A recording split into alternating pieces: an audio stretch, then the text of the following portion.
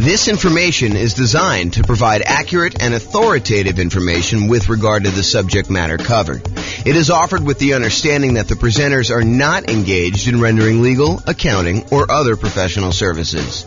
If legal advice or other expert advice is required, the services of a competent professional should be sought. Welcome to the Pomona Real Estate Investing and Real Estate Financial Planning Podcast. Learn all about investing in real estate in Pomona, California, with a combination of real estate financial planning and modeling with numbers specific to Pomona, plus syndicated, more generalized recordings of live and pre-recorded real estate investing classes, not all of them specific to Pomona. Be sure to stay tuned after the podcast for a message from our sponsors. Well, good morning and welcome, everyone. I am your host, James Orr, and today we have another, I would say, somewhat exciting class. This is sort of the class to get you ready to get a mortgage to buy investment properties, whether that's doing it as an owner-occupant to do like the nomad strategy or house hacking, or to go out and just buy straight up non-owner occupant investment properties with 15% down with PMI, or 20% down, or 25% down, or 30% down, or whatever it is you're doing there. So today is sort of like the preparation, like the things you wish you could have known preparing to go get a mortgage. That's what we're going to cover. So number one, it is important, I think, for you to understand the qualification requirements that the lender is going to have for you way before you are actually about to get the loan. In other words, you should not do this. You should not say to your real estate agent, let's go look at properties tonight, find the property that you want the first time out accidentally, which happens all the time, and then be scrambling to figure out what you need, what you should have done 3 months ago in order to get your loan. The time to do all of this work, the time to find out, hey, what am I going to need to provide to you? What are the qualifications for this particular loan program that I'm looking to do?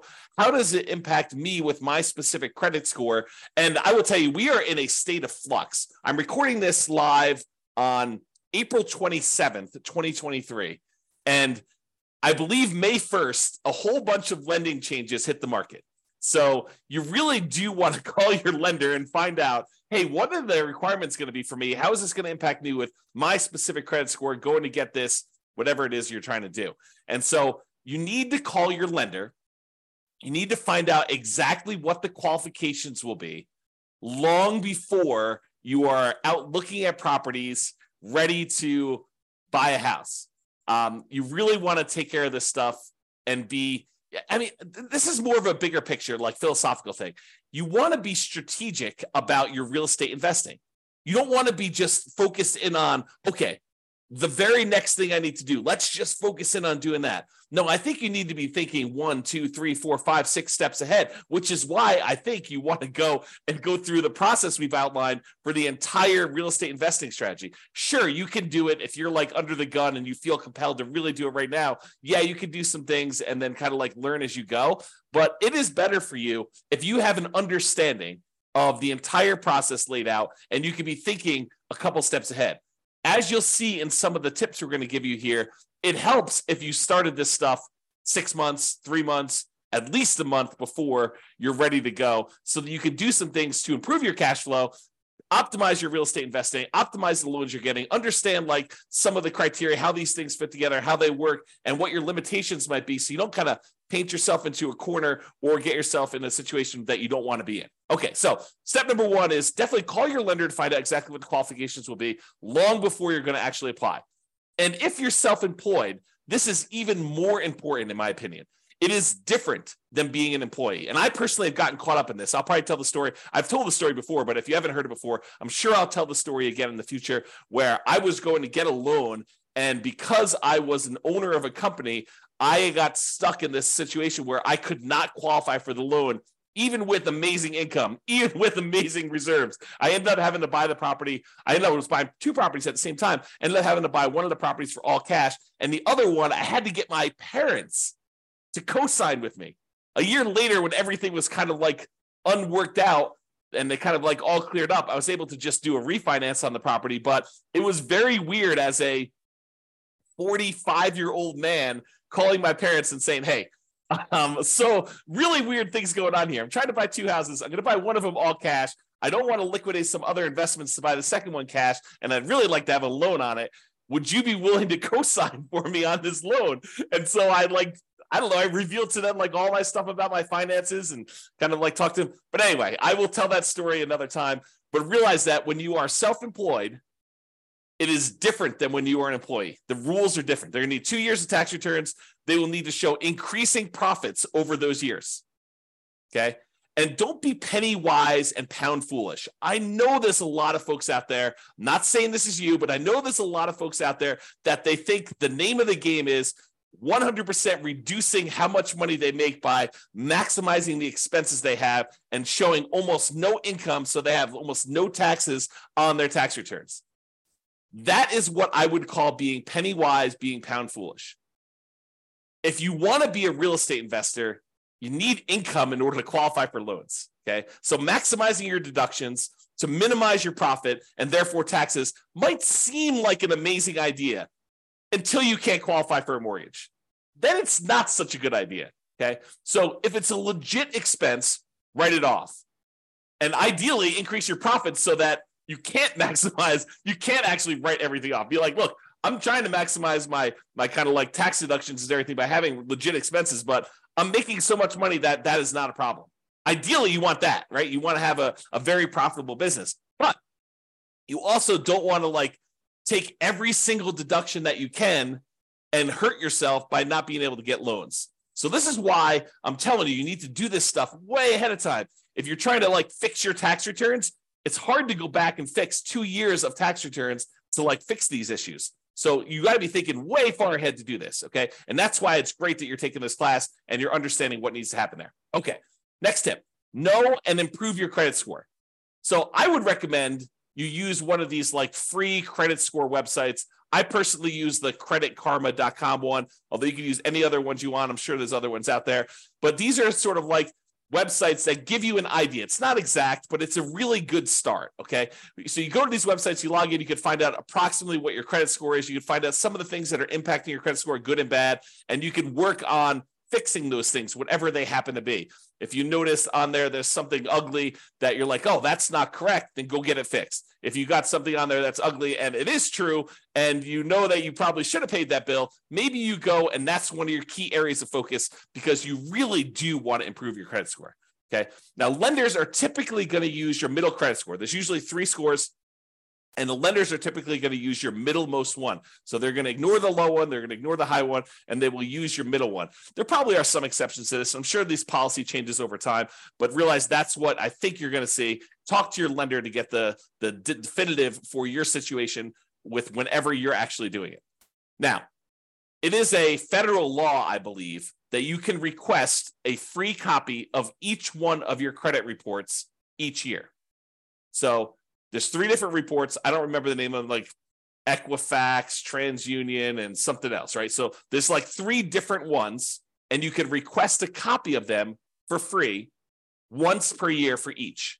So what you could do is you could say, okay, every 4 months, I'm going to request a copy of a different credit report, and then you could always have a new credit report sent to you every 4 months. Then what you do is you could look at that credit report, see what's being reported on that one, fix any inaccuracies, address any credit blemishes you have on that, improve it. Then 4 months later, you pull a different credit report. You ask for another free one, but from a different company because you can get one each year.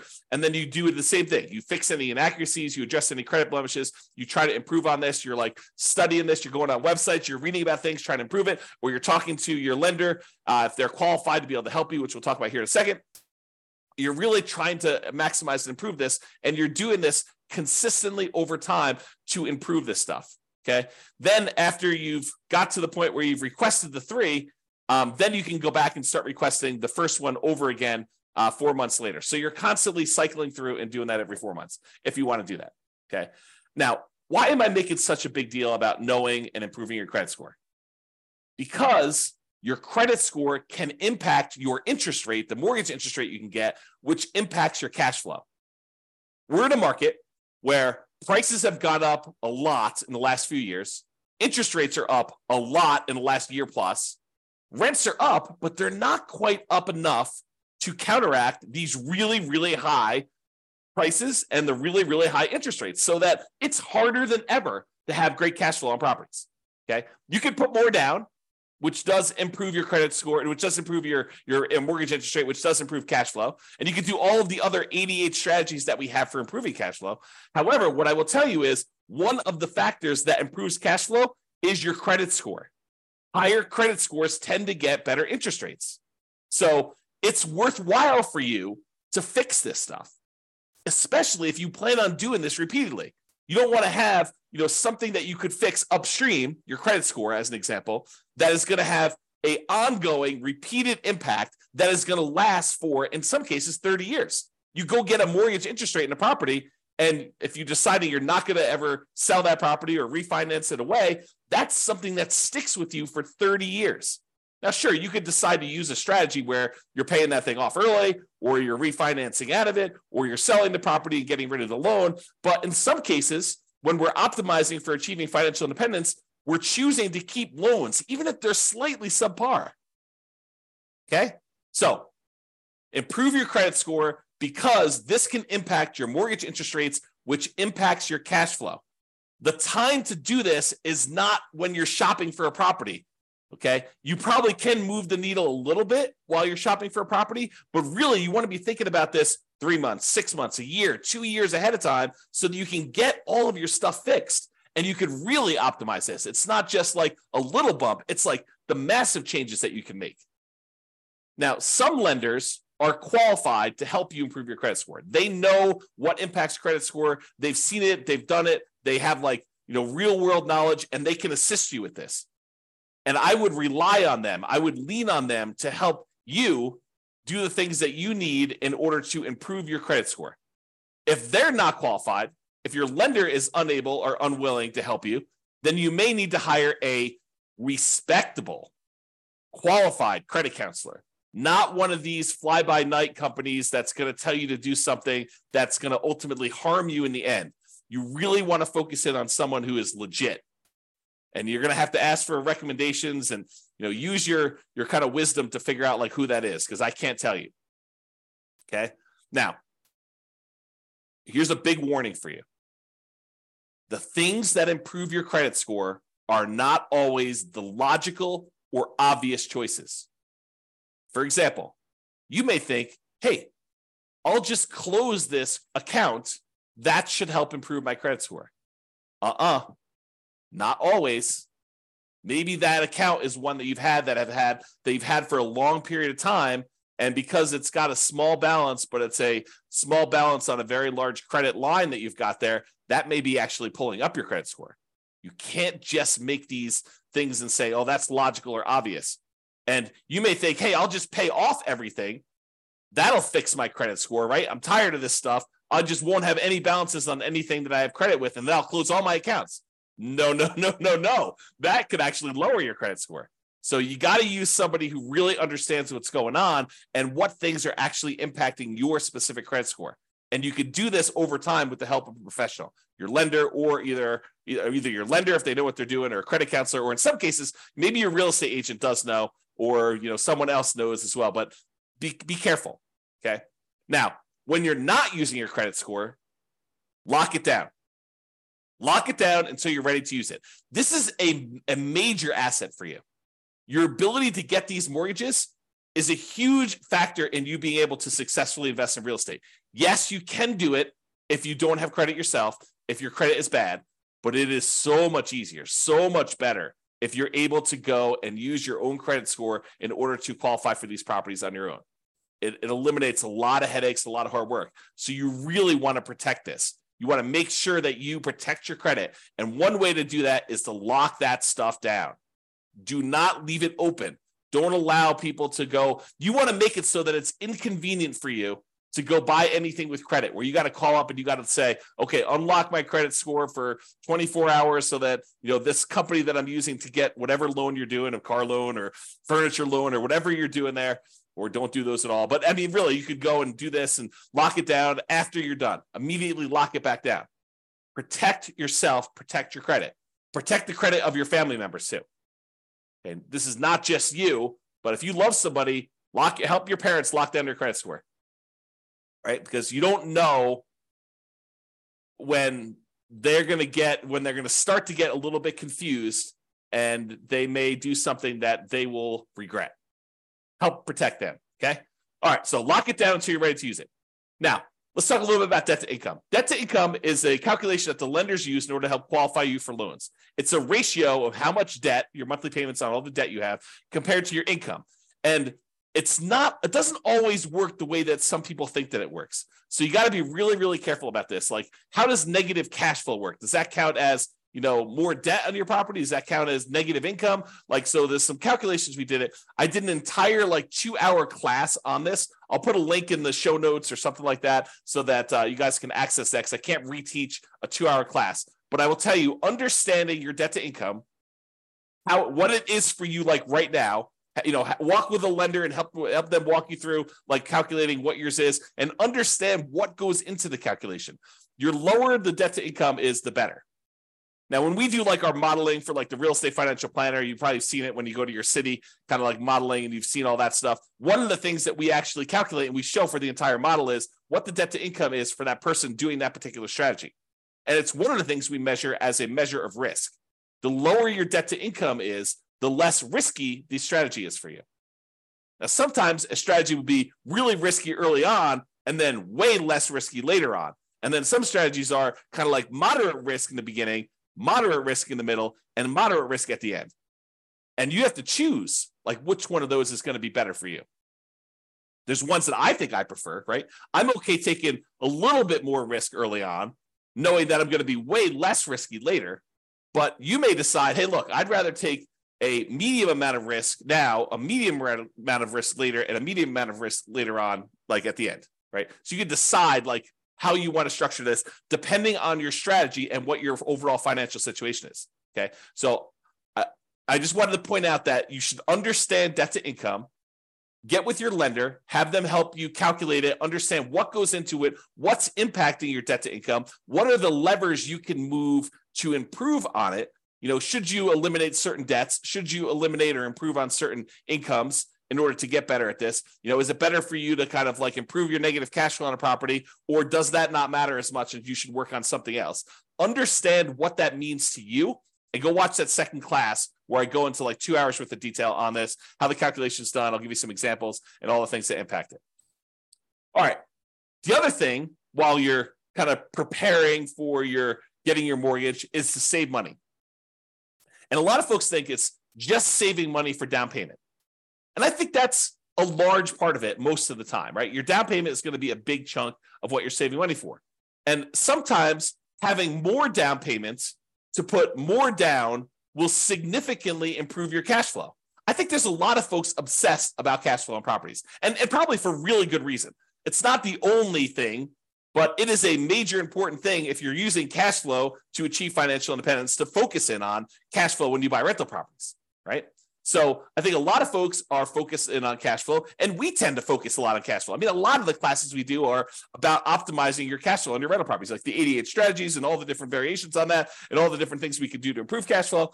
But one of the things we talk about when we talk about improving cash flow is putting more money down and the multiplied impact that can have. Sometimes it's just reducing the amount you're borrowing. You put more down, you borrow less, so your monthly payment's lower. That means your cash flow is improved. Sometimes by putting more down, we kind of pass a threshold for the lender where that actually changes and improves the interest rate. The interest rate for someone borrowing 80% loan to value is higher than someone borrowing, a 75% loan to value, putting 20% down versus putting 25% down. Your cash flow will improve because the interest rate changes from that. It's not just that you're borrowing less, it's interest rate improvement as well. So having more down payment can improve that. Not just borrowing less, but sometimes it'll also eliminate PMI. If you were going to put 15% down, but now you can actually go in and put 20% down and get rid of PMI, that's pretty significant. And we've talked a lot in the past about how, what is the return, the extra return you're getting on this extra down payment, and is it worthwhile to do that? We've done some classes recently on how to do those calculations, so go watch those as well. But while you're preparing to get your loan, you're saving money so that you have this down payment. In addition, you're saving money so that you can, at your option, if it makes sense to you, choose to prepay any private mortgage insurance. If you're doing a loan like you're doing house hacking or a nomad, and you're putting 3.5% down to buy a duplex, triplex, or fourplex with an FHA loan, or maybe you're even buying a single family home with 3.5% down FHA, or maybe you're going and you're doing like a nothing down VA loan, which is not going to have PMI, but maybe you're doing all these different things where you have these low down payment options below 20% down, and you're going to have private mortgage insurance on those. You want to have the choice. You want to be able to do the math and say, hey, it's mathematically better. It improves my cash flow significantly if I can prepay this PMI. And prepaying PMI is whatever it is. You've got to call a lender to find out, but maybe it's $5,000, maybe it's $7,000, whatever it happens to be for you. And you want to have that option. You don't want to be forced to pay monthly PMI because you don't have the choice. You didn't save enough money to do that. You want to be optimizing your cash flow by deciding whether you do this. So saving money to prepay PMI is important. Making sure you have enough money, you save the money so that you have the closing costs and you don't have to negotiate and have seller concessions, because it's not doing seller concessions by choice because it optimizes your investment, which it often does, but you want to actually have the choice of you paying closing costs yourself to improve cash flow, not raising the price and getting the seller to include some seller concessions in there. Okay, so saving money for down payment, prepaying PMI, closing costs, and maybe, as we covered in a separate class and like multiple times, is buying down your interest rate. It may make sense for you to have extra money to buy down your interest rate because that could improve your cash flow a lot. So taking that extra money to do that. And then, of course, you would not ever buy an investment property without having adequate reserves. At least 6 months, in my opinion. Now, you may decide, hey, look, I'm liquid in a whole bunch of other ways. I feel really, really comfortable only having 3 months of cash liquid reserves. That's your prerogative. It does add a considerable amount of risk, but I think at least 6 months of reserves. And I've been making some arguments lately to have 12 months of reserves. And I'll talk about that when I go over the whole reserves class. But you should be saving money and having reserves because, and I'm going to use strong language here, okay? You would be stupid to invest in real estate without having reserves, okay? You're asking for trouble. It's like intentionally going and putting yourself in harm's way because you just didn't plan. You got to plan. You got to have reserves. So make sure you do some type of reserves, invest, make sure you save the money in order to do reserves. And then finally, saving money so that if you're buying a property and you're putting less down and you're having some negative cash flow because you didn't put enough down. If you put enough down, you probably wouldn't have the negative cash flow, but you're choosing to put less down. Maybe it's 0% down or 3.5% down, or for an FHA loan, or 5% down for conventional financing, and you're deciding you're going to have some, or maybe you're putting 20% down, and your market is such that it's really hard to make properties cash flow, even with 20% down or 25% down. I've seen that a lot, right? So maybe you have negative cash flow. Well, one of the ways you can make your investment more conservative, less risky, is you can set aside whatever negative cash flow you're likely to have, and you can calculate out how much that negative cash flow will be. You'll be like, look, the first year, it's whatever it is, negative $200 a month. But I think rents are going to go up about $50 in year two. So the next year, it's going to be negative $150 a month. And I think that rents will go up another $50 when I renew the lease the year after that. Okay, well, now it's only going to be negative $100. And then the next year, rents go up $50 and your negative cash flow is going to be about $50 a month. And then the year after that, you raise rents $50 and you don't have negative cash flow at all. Well, you could sum up $200 a month in negative cash flow for the first year, $150 a month in negative cash flow in the second year, $100 a month in negative cash flow in the third year, $50 a month in negative cash flow in the fourth year, and then zero from then on. And you could say, what is the sum of all of that negative cash flow until this property is actually likely to be very positive? And you could set that money aside in a separate account, maybe right next to your reserves, might not be the worst thing in the world, and then have that money just sitting there because you know you've got negative cash flow coming.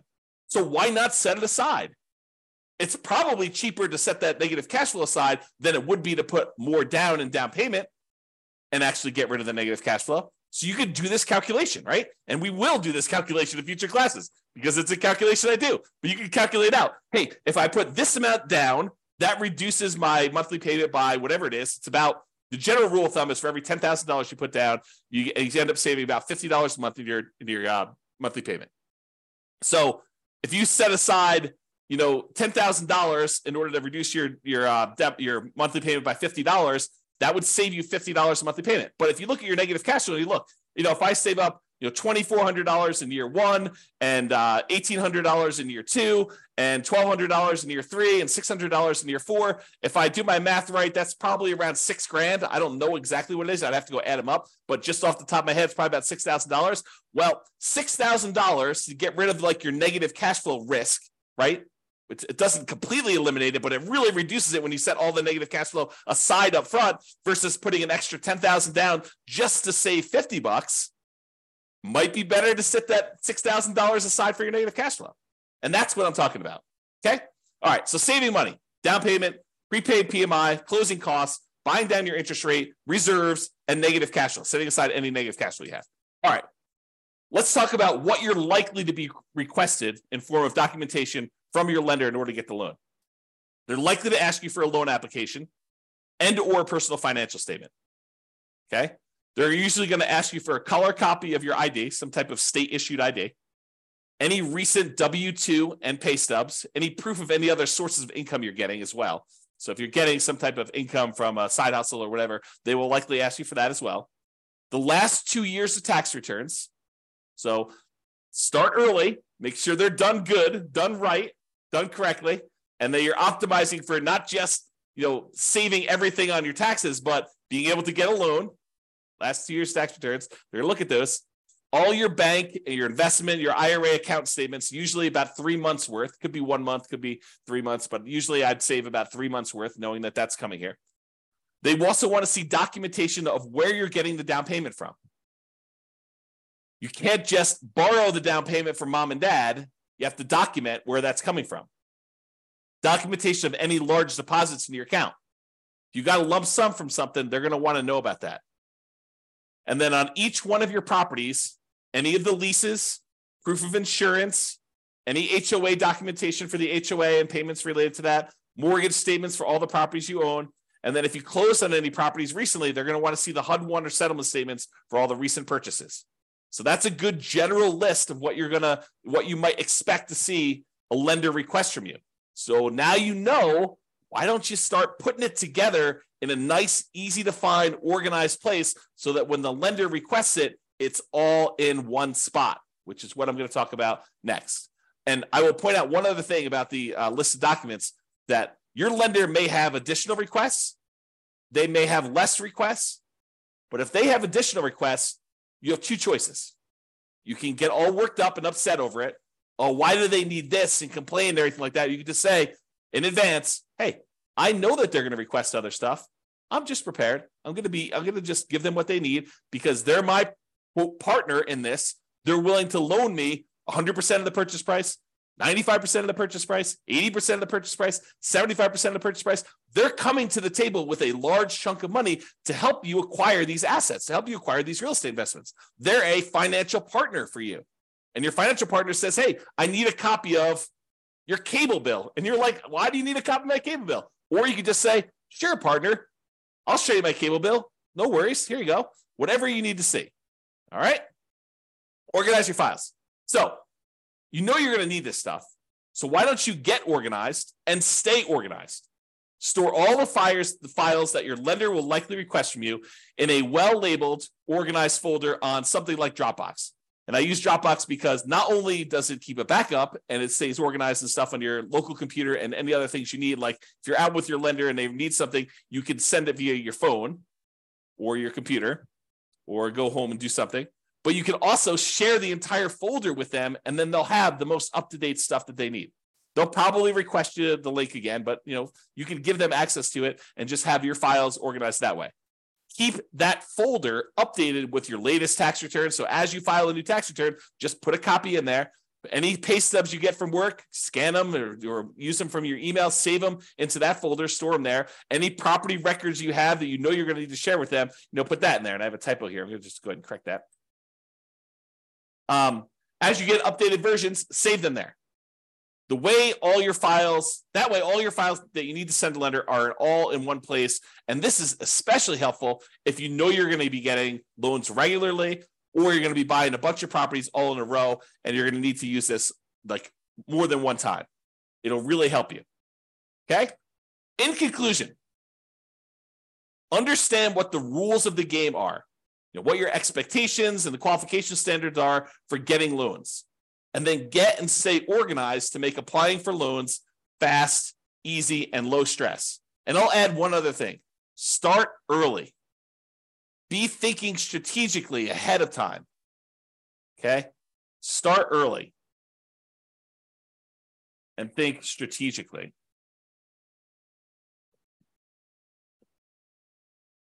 Okay? That's all I got for you. This has been James Orr. Hope you enjoyed this class. I definitely enjoyed it. And we will talk to you at the next class.